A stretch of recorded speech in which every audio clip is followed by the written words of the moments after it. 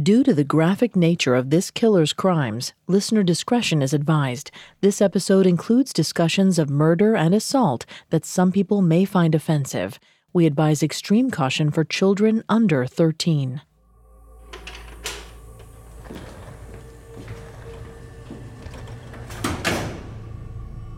As the sun rises over the state prison in Los Angeles County, a 79-year-old man, hair white and body confined to a wheelchair, is rolled into an interview room. The old man is weak. His joints creak. Atrophied muscles sag. Even his breathing as he sits is ragged. Waiting in the interview room is Texas Ranger James Holland. Handsome, tall, and broad-shouldered, he greets the elderly inmate and they sit down to eat breakfast. Their conversation is polite, friendly even. This has been their daily ritual for years. Once they're finished with breakfast, Holland and the old man get down to business. A guard brings a sketch pad and a set of crayons. Though the old man's hands are gnarled with age, he can still wield a crayon with some skill. Holland asks questions to jog the old man's memory. Where was he in 1986? Who did he meet in Cleveland? What did she look like? What color was her hair? What was the shape of her jaw? Her nose, was it long or short? Before long, a face appears on the page. A woman, long dead. Her killer? The very man drawing her portrait, a man who may never recall her name, but will forever remember her face.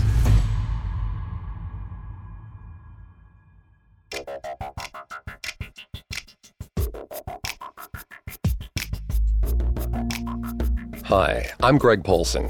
This is Serial Killers, a Parcast original. Every episode, we dive into the minds and madness of serial killers. Today, we're telling the story of Samuel Little, believed to be the most prolific serial killer in American history. I'm here with my co-host, Vanessa Richardson. Hi, everyone. You can find episodes of Serial Killers and all other Parcast originals for free on Spotify or wherever you listen to podcasts. To stream Serial Killers for free on Spotify, just open the app and type Serial Killers in the search bar. At Parcast, we're grateful for you, our listeners. You allow us to do what we love. Let us know how we're doing. Reach out on Facebook and Instagram at Parcast and Twitter at Parcast Network. Samuel Little allegedly murdered 93 women between 1970 and 2005. Though he can't remember all of their names, he has recalled dozens of their faces through portraits drawn in prison. Today, we're going to cover Little's early years. We'll follow his insidious progression from petty criminal to sexual predator, and finally, to serial killer. Next week, we'll trace Little's bloody trail across the United States and examine how James Holland and law enforcement from around the country pieced together a portrait of the killer himself.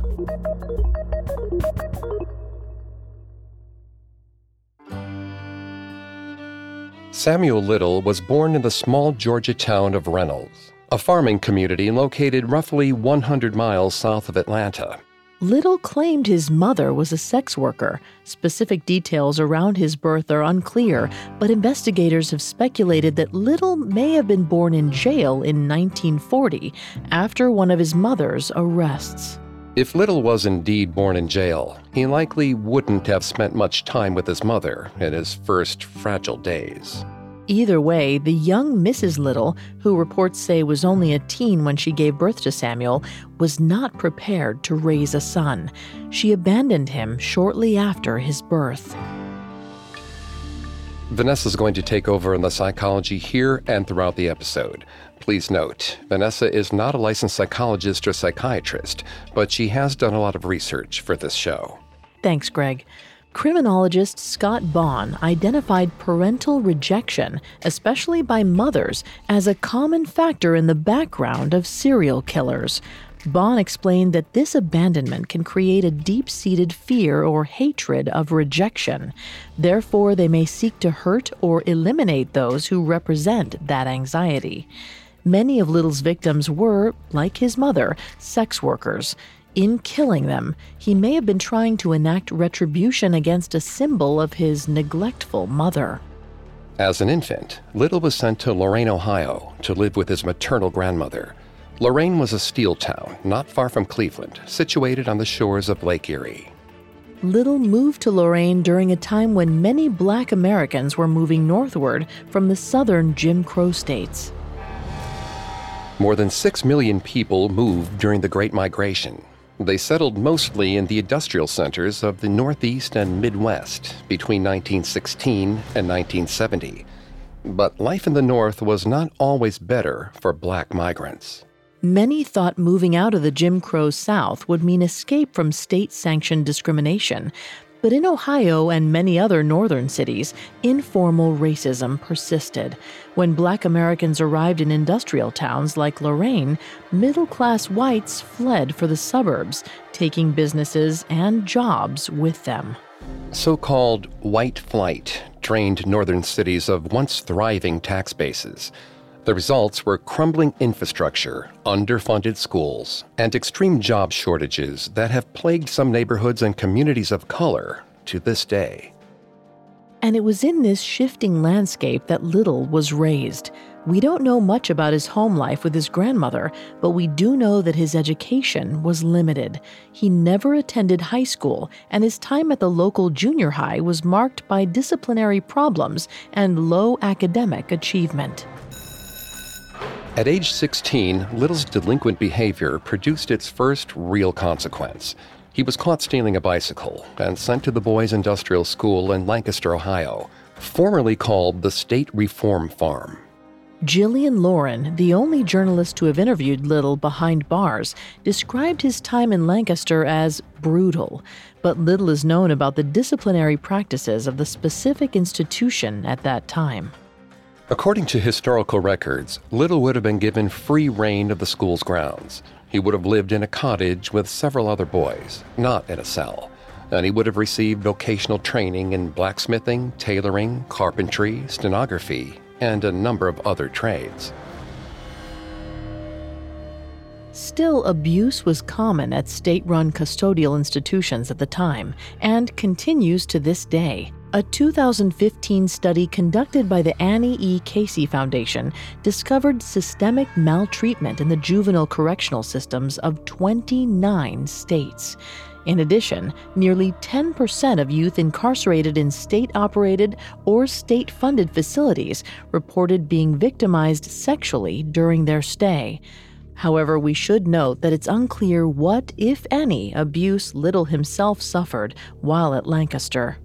Even with modern prison reform, the recidivism rates of juvenile offenders in the United States are universally poor.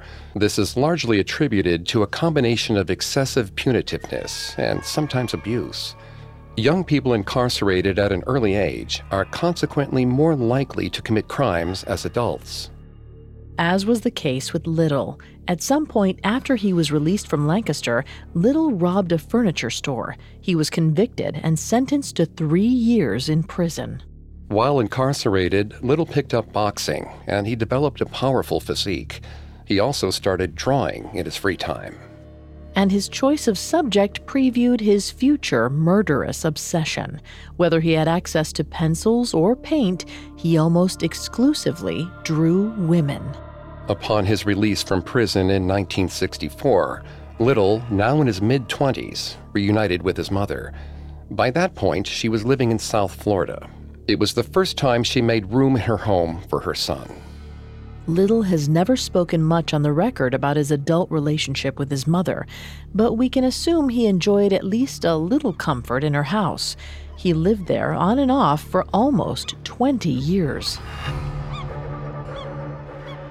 Little held a number of odd jobs in Florida, including one as a garbage collector for the Miami-Dade County Department of Sanitation, and another as a groundskeeper at a local cemetery.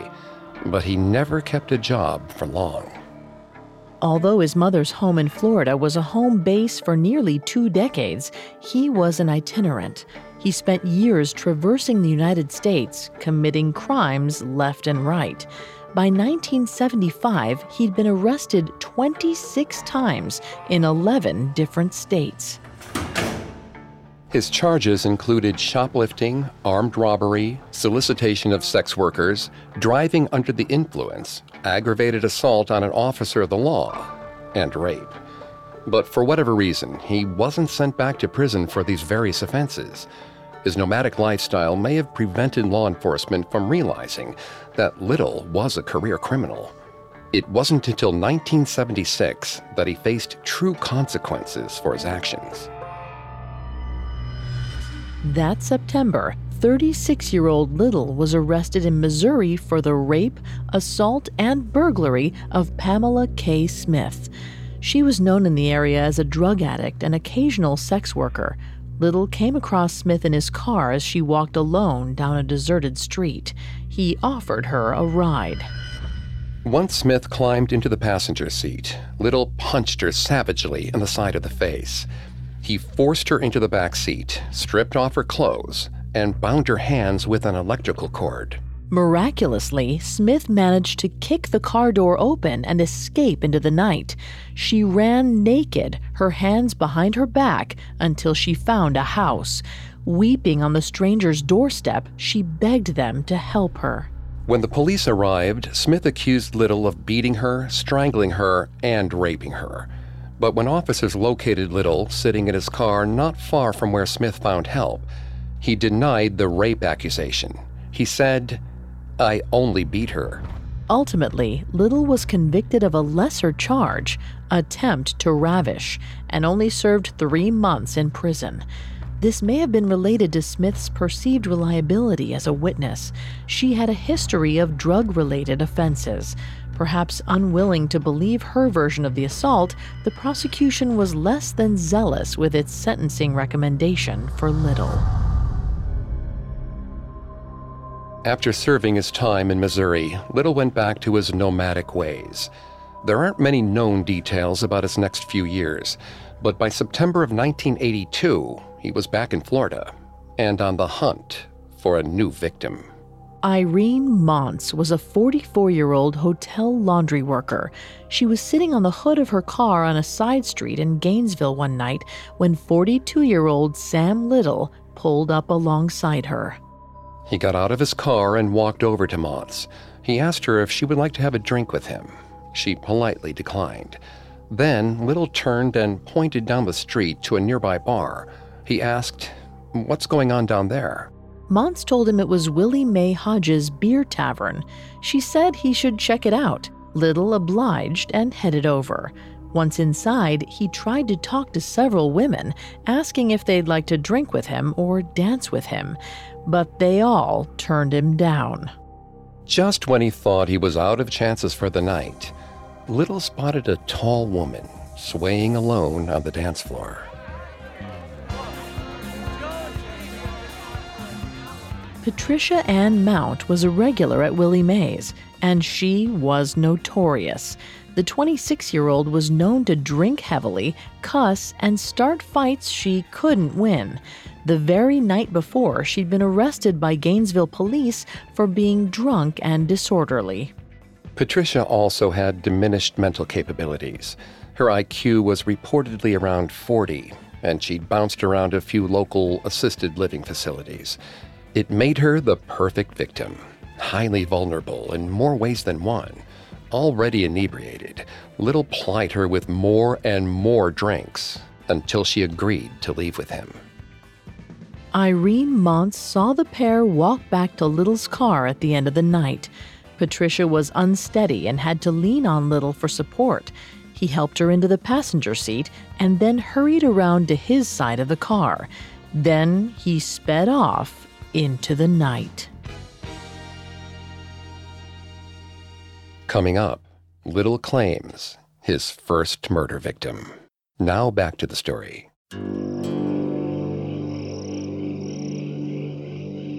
On September 11th, 1982, 42-year-old Samuel Little went trolling for a date at a tavern in Gainesville, Florida. After striking out with several women, he connected with 26-year-old Patricia Ann Mount. By the time they left the bar together, she was so drunk she could hardly stand. Around midnight, 20 miles away in rural Forest Grove, something in the woods set off the local dogs. Mike Crane, a county sheriff's deputy who lived in the area, went out to call in his own canines. As he approached the fence line between his property and the woods, he spotted a light between the trees. Crane's wife, who came out to join him, could hear a man's voice yelling in the distance. A moment later, the light was gone. The dogs were silent. The Cranes went back to bed. At sunrise, the couple were roused by someone pounding on the door. 2 local farmhands had been baling hay in a nearby field when they came across a woman's body. She was nude, covered in bruises, and had deep scratches around her neck. Crane called the police. When they arrived, they took the woman's fingerprints and quickly found a match.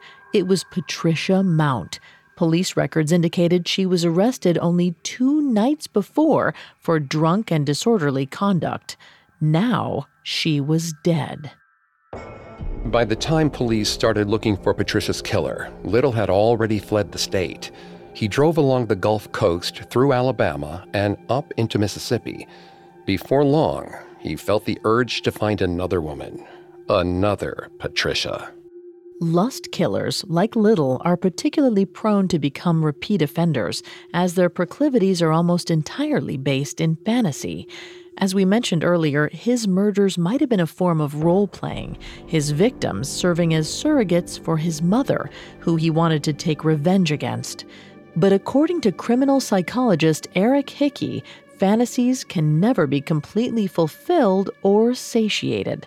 Therefore, the act of killing spawns new fantasies of violence, enacting a vicious cycle. Soon enough, Little needed to kill again.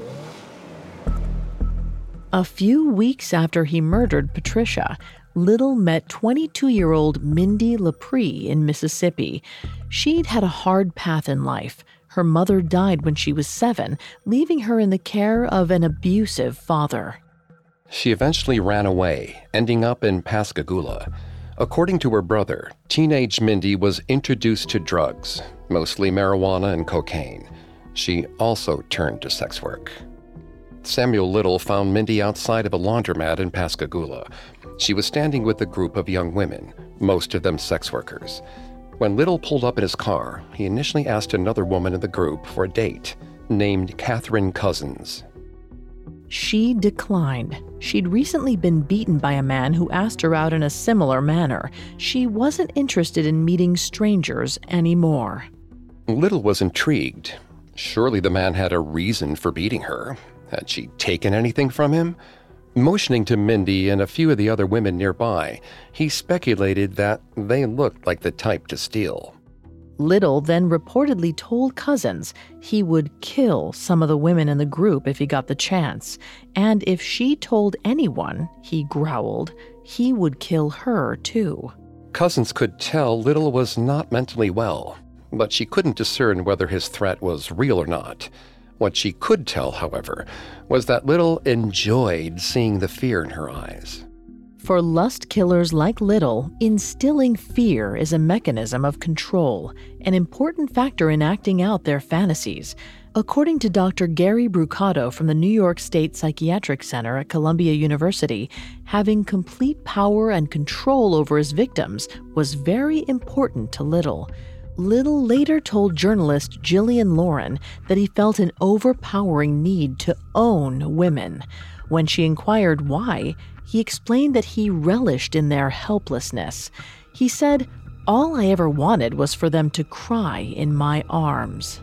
When Lauren pointed out that many of his victims had indeed cried before he killed them, and he murdered them anyway, he replied, "Well, you got me there. Maybe it wasn't all I wanted."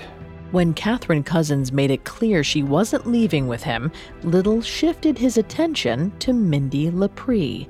While he successfully propositioned Mindy, Cousins didn't get the chance to warn her not to get in the car with the strange man. Mindy followed Little back to his car. Cousins knew Mindy was in trouble. She sprinted to the motel next door where Mindy was staying with her boyfriend and infant. She told the boyfriend what happened, and he immediately ran to the neighboring parking lot. By the time he got there, Little's car and Mindy Lepre were nowhere to be found. Days went by, and Mindy's boyfriend heard nothing from her. He eventually went to the police to report her missing. They didn't take the disappearance seriously at first. Mindy was a sex worker and dismissed the incident as a product of her high-risk lifestyle. This mindset makes sex workers much more vulnerable to violent crime. They can even be arrested when they report violence against themselves. According to the World Health Organization, the antagonistic relationship with police creates a climate of impunity for crimes against sex workers that may lead them to be the targets of violence or of other crimes that may turn violent, such as theft. Little knew a lot about sex workers. He likely knew how precarious their relationship with law enforcement could be. And perhaps this was another factor in his victim profile. He preyed on some of society's most vulnerable, the socioeconomically marginalized, like sex workers, and the mentally incapacitated, like Patricia Mount. He thought no one would miss them. On October 4th, 1982, a man mowing the lawn of a family cemetery in nearby Goshen, Mississippi, came across Mindy Lepre's naked body in a water-filled ditch. It had been roughly 2 weeks since she'd gone missing, and her body was already badly decomposed. Now behind the 8 ball, Pascagoula police scrambled for leads in what was now a murder investigation. They interviewed Catherine Cousins and a few other sex workers who'd been present at the laundromat the day Mindy Lepre disappeared. Cousins told them all about Samuel Little and their strange conversation that night. Police had also heard about other sex workers that Little had previously attacked in the area. Hilda Nelson and Leila McLean told police Little had assaulted and attempted to strangle both of them upon earlier visits to Pascagoula. Nelson met Little outside of a nightclub a few years before, in July of 1980. The pair went back to her apartment to have sex. Nelson told police that as soon as the door closed behind them, Little started choking her. Then he knocked her out with a punch. When she came to, she was in her own bed, Little on top of her, still choking and beating her. She passed out once more. When she came to again, she was submerged in water in her bathtub, nude, except for a scarf around her neck. She said that Little repeatedly yanked her head out of the water with the scarf, punched her in the face, and then shoved her back underwater. Eventually, for unknown reasons, Little left Nelson in her apartment. Perhaps he thought he had killed her. Nelson was discovered unconscious by her parents, who were unaware of her double life as a sex worker. Leila McLean told the police a similar story. In November of 1981, she was walking alone down a street in Pascagoula when Little pulled up alongside her in a wood-paneled station wagon. He asked her for a date in exchange for $50. As soon as McLean got in Little's car, he cold-cocked her in the back of the head. He started choking her, but she resisted, scratching and biting him. She tried to escape, kicking open the car door. But Little was faster. He dragged her kicking and screaming back to the vehicle. When a passing bicyclist spotted them, Little explained away her distress as drunkenness. In a surge of adrenaline, McLean hurled herself over the passenger seat into the rear of the vehicle and escaped through the back door. Wearing nothing but shorts and flip-flops, she sprinted along Highway 90 in the dead of night. She didn't stop running until she reached her apartment complex, where neighbors took her to the hospital. With the compelling stories of McLean and Nelson in hand, police in Pascagoula moved to arrest Little. But given his nomadic lifestyle, they had a hard time finding him. Luckily, Little was still a career criminal. He was picked up for shoplifting in Pascagoula. Once he was in custody, the prosecutor moved forward with murder and assault charges. But when he faced a grand jury, they didn't feel the state had sufficient evidence. They decided not to pursue a case. It seemed the grand jury wasn't moved by the testimony of 2 sex workers. Leila McLean later said, "They don't care about black prostitutes in Pascagoula." Even though he escaped these charges, Little wasn't free to go. By this point, the police in Florida had built a case against him for Patricia Mount's murder. The owner of Willie Mae Hodges Beer Tavern in Gainesville identified Little from the bar. He was the last person Patricia was seen alive with. There was a national warrant out for his arrest. The Pascagoula police shipped Little off to Gainesville to face justice. And the Florida officers had more than just witness testimony. They had DNA evidence. Gainesville investigators had recovered several hairs from Mount's body. They compared them to samples from Little. Unfortunately, DNA profiling, the process of determining a person's genetic characteristics from pieces of organic matter, was an extremely new field in the early 80s. It wasn't successfully used to convict anyone in court until 1989. So when Little went to trial for the murder of Patricia Mount in 1984, prosecutors could only present a qualitative analysis of the hair. All they could really say was that visually and texturally, it looked like the hair found on Patricia's body belonged to Little, but they couldn't provide the same accuracy we expect from DNA evidence today. When the defense cross-examined the DNA witness, the expert admitted that it was also possible for hairs to be transferred if two people bumped together. Ultimately, the jury acquitted Samuel Little of Patricia Mount's murder. Once again, he was released, and soon after, he killed again. Next, Samuel Little flees the American South for the West Coast, where he begins killing with even greater ferocity. Now back to the story.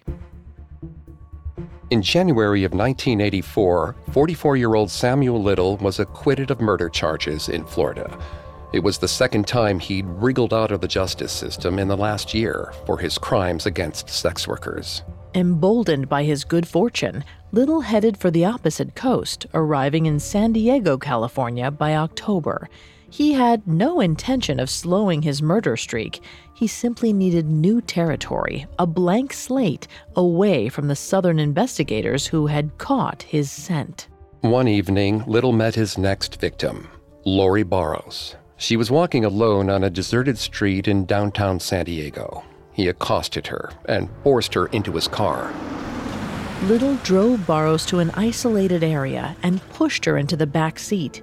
He ordered her to remove her pantyhose, bound her hands with them, and then choked her. She blacked out twice during the attack. When he thought Barros was dead, he pitched her body out the side of the car. An investigator would later testify he threw her out like garbage. Barros reported the attack to police, but because Little had no profile in the area, they had no immediate suspects. But in October, they would catch Little in the act. They came upon his new car, a Thunderbird, parked in a deserted area of town.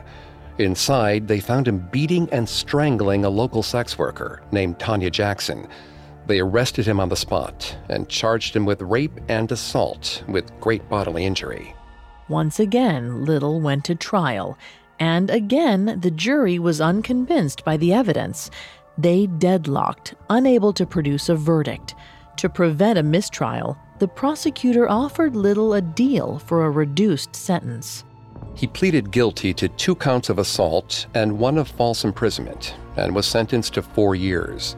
However, Little only served a year and a half of that time before he was paroled in February of 1987. Upon his release, Little fled 125 miles north to Los Angeles. His time behind bars had only intensified his bloodlust. By July, 5 months after his release, Little found his next victim, 41-year-old Carol Alford. He strangled her in a residential alleyway near her apartment complex in LA's South Central neighborhood. She had been beaten savagely as well. It's unclear how many lives Little took over the next few years, but 2 were definitively confirmed. He stalked and killed 35-year-old Audrey Nelson in another South LA alleyway. He left her bruised and lifeless form discarded in a dumpster. Around this time, he also beat and strangled 46-year-old Guadalupe Apodaca. Her body was left in an abandoned commercial garage in a deserted area of South Los Angeles. A 9-year-old boy was kicking a soccer ball against the side of the building when he peeked into one of its windows and saw a naked pair of women's legs sticking out into a doorway. He immediately raised the alarm. Little, now in his 40s, was killing at a faster rate with smaller refractory periods in between. It was an unusual age for a serial killer to begin accelerating in ferocity. Christopher Ugin, a professor of sociology and law, postulates that most serial killers reach peak violence around 16 to 18 years old, with a steady decline toward their mid-30s. Ugin believes age is the chief impediment to a killer as they become less capable of physically overpowering victims. Little, however, was a prized boxer, and even in his later 40s, still in fit condition. Likewise, Ugin speculates that many killers slow down toward middle age due to growing responsibilities at work and home. But Little, lacking a steady job or family, was never tied down. He had no reason to stop or decrease his bloodlust. But with every body Little left behind in Los Angeles, the police were able to collect and analyze more invaluable evidence that would eventually lead to his apprehension. As DNA profiling started to find its way into criminal courtrooms across the United States, Samuel Little was leaving bits and pieces of himself behind at every crime scene. He left DNA fingerprints when he ejaculated on the shirt left on Guadalupe Apodaca's body. When Audrey Nelson fought for her life, she gouged skin cells under her nails. It was just a matter of time before they compared their attacker's DNA profile to the national database. With police in Southern California closing in, Little fled to Texas, a fresh hunting ground. He landed in Odessa in the far western reaches of the state. The hot and dusty oil town was home to 38-year-old Denise Brothers. Like many of Little's other victims, Denise was a single mother, down on her luck. Her 2 boys lived with her own parents. She herself was too addicted to heroin to adequately care for either. Denise had married young, at 15, to a violent man. When she was finally able to extricate herself from that relationship, she quickly fell into the arms of another man who would eventually introduce her to heroin and sex work. The night she died, Denise was traversing a barren stretch of Odessa Industrial Park, between the motel where she lived and the motel where her pimp resided. From what Little eventually told journalist Jillian Lauren, Denise only made it half a block before he approached her. In his signature style, he pulled up alongside her in the car he was driving in those days, a white Cadillac. Denise invited herself into his vehicle, and the pair immediately went off to buy drugs. Little claimed he bought her a large amount of crack cocaine and black tar heroin. Then they returned to the motel where Denise's pimp resided and proceeded to share the drugs with him. Little claims the pimp then left Denise alone with him to pay the bill by trading sex. But first, Little offered to draw Denise. He said to Lauren, "I told her I could draw her so pretty, like Van Gogh." Little claimed to have an eidetic or photographic memory, an ability to remember visual information in great detail. It's likely that even his early portraits were based on real women he had encountered. His later drawings certainly were. Drawing real women presented a troubling contradiction, as highlighted by journalist Jillian Lauren. How could Little have invested the kind of deep intention needed to draw women and yet also find them completely disposable? Clinical psychologist and researcher Gary Brucato found that serial killers are intensely visual people, and that it's not uncommon for them to produce some kind of artistic or creative product related to their crimes. He claimed the act may be a way of reliving or prolonging the fantasy that inspired the kill. He said, They're living out that fantasy over and over again, trying to make it more and more perfect in their mind. Denise politely declined to sit for a portrait. Instead, they returned to Little's vehicle. He pulled the car into a deserted alleyway and demanded oral sex. As she prepared to do the act, Little grabbed Denise by the throat and tossed her into the back seat. He threw his own body on top of hers, rendering her helpless and immobile. Then he wrapped a hand around her neck. While Denise struggled against his grip, Little masturbated with his free hand. Soon, Denise was dead, and Little was once again satiated. But that sense of satisfaction was fleeting. Over the next decade and more, Little would continue to hunt down vulnerable women. And despite numerous run-ins with the law on charges of drug possession and theft and more, he would continue to slip through police's grasp. It wasn't until 2012, 18 years after the death of Denise Brothers, that a Los Angeles detective by the name of Mitzi Roberts would begin putting the pieces together, drawing her own portrait of America's most prolific serial killer.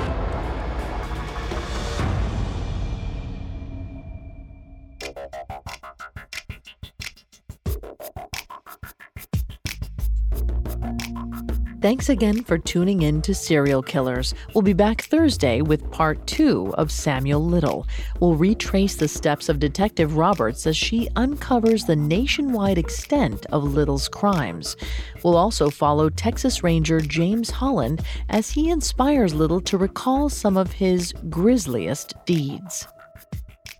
For more information on Samuel Little, amongst the many sources we used, we found The Serial Killer and the Less Dead by Gillian Lauren, published by The Cut in December of 2018, to be extremely helpful to our research. You can find episodes of Serial Killers and all other Parcast originals for free on Spotify. Not only does Spotify have all of your favorite music, but now Spotify is making it easy for you to enjoy all of your favorite Parcast originals, like Serial Killers, for free from your phone, desktop, or smart speaker. To stream Serial Killers on Spotify, just open the app and type Serial Killers in the search bar. And don't forget to follow us on Facebook and Instagram at Parcast and Twitter at Parcast Network. We'll see you next time. Have a killer week. Serial Killers was created by Max Cutler and is a Parcast Studios original. Executive producers include Max and Ron Cutler, sound design by Juan Borda, with production assistance by Ron Shapiro, Carly Madden, and Freddie Beckley. This episode of Serial Killers was written by Jake Flanagan, with writing assistance by Abigail Cannon, and stars Greg Polcyn and Vanessa Richardson.